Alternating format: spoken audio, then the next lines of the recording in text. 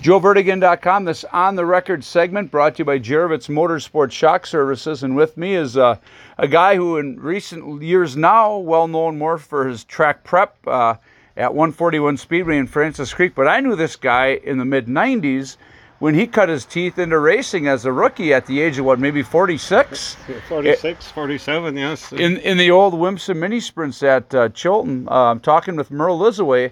Merle, you were kind of late to the game age-wise getting into racing. How and when did you ever get involved with it from day one? Let's start from the beginning.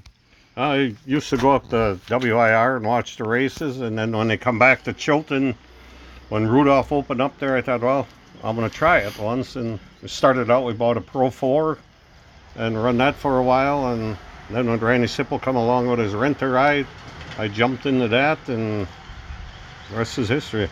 I mean, you know, being from Chilton, you farmed there for a lot of years and still do on a more limited basis. What were your thoughts of getting into that racing thing? Was it more of a local thing? You knew a lot of the participants. I mean, your brother Dave got into it as well with the mini sprints. When you got into the mini sprints from the Pro 4s, that was a rent-a-ride deal with Randy Sipple, correct?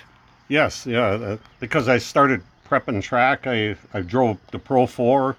And then I used to rub my butt all the times in all the ruts that were on the track. And I said, it has to be better racing than what we got. So I got into prepping the track, and then I didn't have no time to keep the car going. So Randy had his renter ride, and I jumped into that, and it was fun. Because you didn't have time to maintain it pretty much, right? Correct, yeah. So when you got into the track prep, did you have more of an appreciation to the track prep part of it, you know, having been a driver as well? So if drivers come up and say, have suggestions as we're doing this now, what are your thoughts on that? I mean, Chilton always had a reputation in the mid-90s. It was smooth and silk, and it was normally very, very tacky at the end of the night. I mean, what's your idea of the perfect dirt track? Back then it was a tackier track. You didn't have as many cars. It's harder to keep a track tacky. But with the new technology we got now in the cars, all the side biting stuff, you can never get a track like that to stay smooth anymore. The main thing that most drivers will tell me, I don't care what it does as long as it stays smooth. So that's what I go after. Because that's a lot less wear and tear, and if it's not smooth, that could potentially cost teams a lot of money. And in this day and age, is pretty important. Yes, yeah, that it is. I remember at 141 when we started out there, it was rough with the new clay, new track. There were shocks and springs laying all over the tracks, and I almost had to run to my vehicle to get away so people wouldn't get mad at me. But yeah, it's turned around. We've got it pretty well down path. I've been doing it 28 years now. So we're going to get into that in a little bit because there's a lot to talk about with the track prep. But your own racing career, you did mini sprints. Did you ever expand and do any 360 racing or anything of that nature? I rented a few nights from Randy the 360, but I don't know. I guess I was too late. My reactions weren't quite as fast no more because I didn't get into it right away. So right after I got done with the mini sprints, that was it. Let's go back to the mini sprints. We're talking about Chilton Speedway, folks, the old Calumet County Fairgrounds, the quarter-mile bull ring. I had the privilege of announcing some pretty good races there. In my opinion, those mini sprints were almost custom made for that track, or vice versa. What's your take on it? Oh, they were. I mean, the track record is 11 point something it was there. I mean, we were 5 seconds faster than the Grand National around there, and them little cars just stuck to the dirt like to no end. It was fun racing. You know, and if you look back on it, there's quite a few drivers that have gone on to do some pretty big things. Mike Kircher is one example, who is kind of the head honcho at Road America. You had John Haney, who was a top gun at IRA in the IRA sprint cars in the 410s. Yeah, you also had Ryan Matthews was another one. There were some big names that went through all that stuff. So it was a good training ground for a lot of drivers. Yes, it was. Yeah, it was fun watching those guys progress up. Haney won the IRA championship one year, and like you said, Mike Kirchner, now he's CEO of Road America. I mean, he was a young kid back then, a young punk that didn't care. He just rode the wheels off of it. Many a driver were mad at him. But I do remember Mike Kircher and Randy Sipple would make this comment. this kid hustled, and at the age of 17, went out and got a lot of his own sponsors for that racing program. So hats off to him for that back then. Oh, yes, yeah, he was a go-getter. He still is. I mean, I remember he sold his merchandise underneath the stand. And yeah, he's a fun kid. So let's what year did you actually get out of the racing yourself? Around what time period? Oh, I'm gonna say 2005, somewhere in there.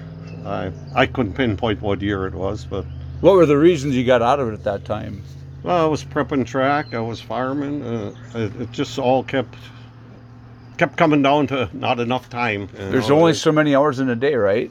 That's correct. Yeah, so many Right. hours. And what you got to do good. So something had to go, and that was the racing. So, Well, let's fast forward then after the 2009 season into 2010.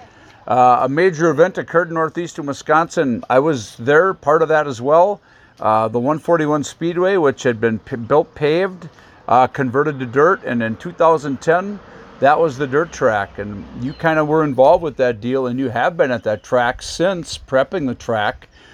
Talk about the changes, the configuration. Initially, a lot of drivers didn't like that because the corners were a lot different. I remember hearing a lot of negative feedback back in 2010 when that first opened. it was terrible. I mean, the first night we raced, there was oil pans all over the place, dents, and it was a rough. Bruce wanted to get this going, and I think it should have sat 1 year before we went farther, but it was rough. There were a lot of drivers mad at me, but there was nothing I could do. Right. And it turned out it's great now. I did a lot of shaping to the track. It's fast. It's fast. So when you have a lot of some good equipment at your disposal, is prepping a track, is there a fine line between a lot of drivers, especially the mod guys, they want a dry slick track because the car's typically set up better for that, but you risk running, getting some dust, and then you have your paying customers to consider too, in terms of you don't want to be choking them down with dust. Is it a pretty fine line from your standpoint? Because 141's is pounding a lot more cars on a surface every week compared to many other tracks. So is that where the challenge lies for you in terms of prepping that track?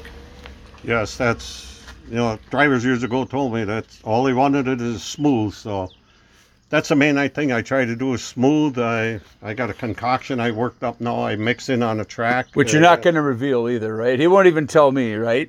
No. It's worked real good. I missed in between races, which keeps it real good. We can keep a top line, a low line, and it's good racing. I mean, we run 180 cars through in less than 4 hours, so it's fun. What's the hardest part of what you do prepping the track? What's the most difficult thing? Is it dealing with Mother Nature? And if you have 180 drivers, you're going to have, like you said, 6 winners in a night. You're never, ever, ever going to make everybody happy, right? No, you can't. The biggest thing is trying to keep it smooth. I mean, Mother Nature, well, whatever she throws. We got to work with that. But it's just keeping it smooth and getting enough moisture in the top that we can get that little berm to work with and go from there. Do you see, looking down the road, do you have anybody that I don't know how many more years you plan on doing it. You don't sound like you want to slow down anytime soon. Do you see any young people that want to step up and say, hey, I want to go do track prep? Anybody wants to learn that craft? Because let's face it, it's something like racetrack announcing or other, teching. It's not a job that everybody wants to do or is capable of doing. Is there anybody you're trying to groom to maybe take over if you ever did decide to hang it up? No, nobody's ever come up to me and offered that. Like I said, I'll do it as long as I can. When it gets that far, I guess we'll have to challenge that when the time comes. But you slowed back. You slowed down in the farming though, right? You're down to what, 5 cows? You said.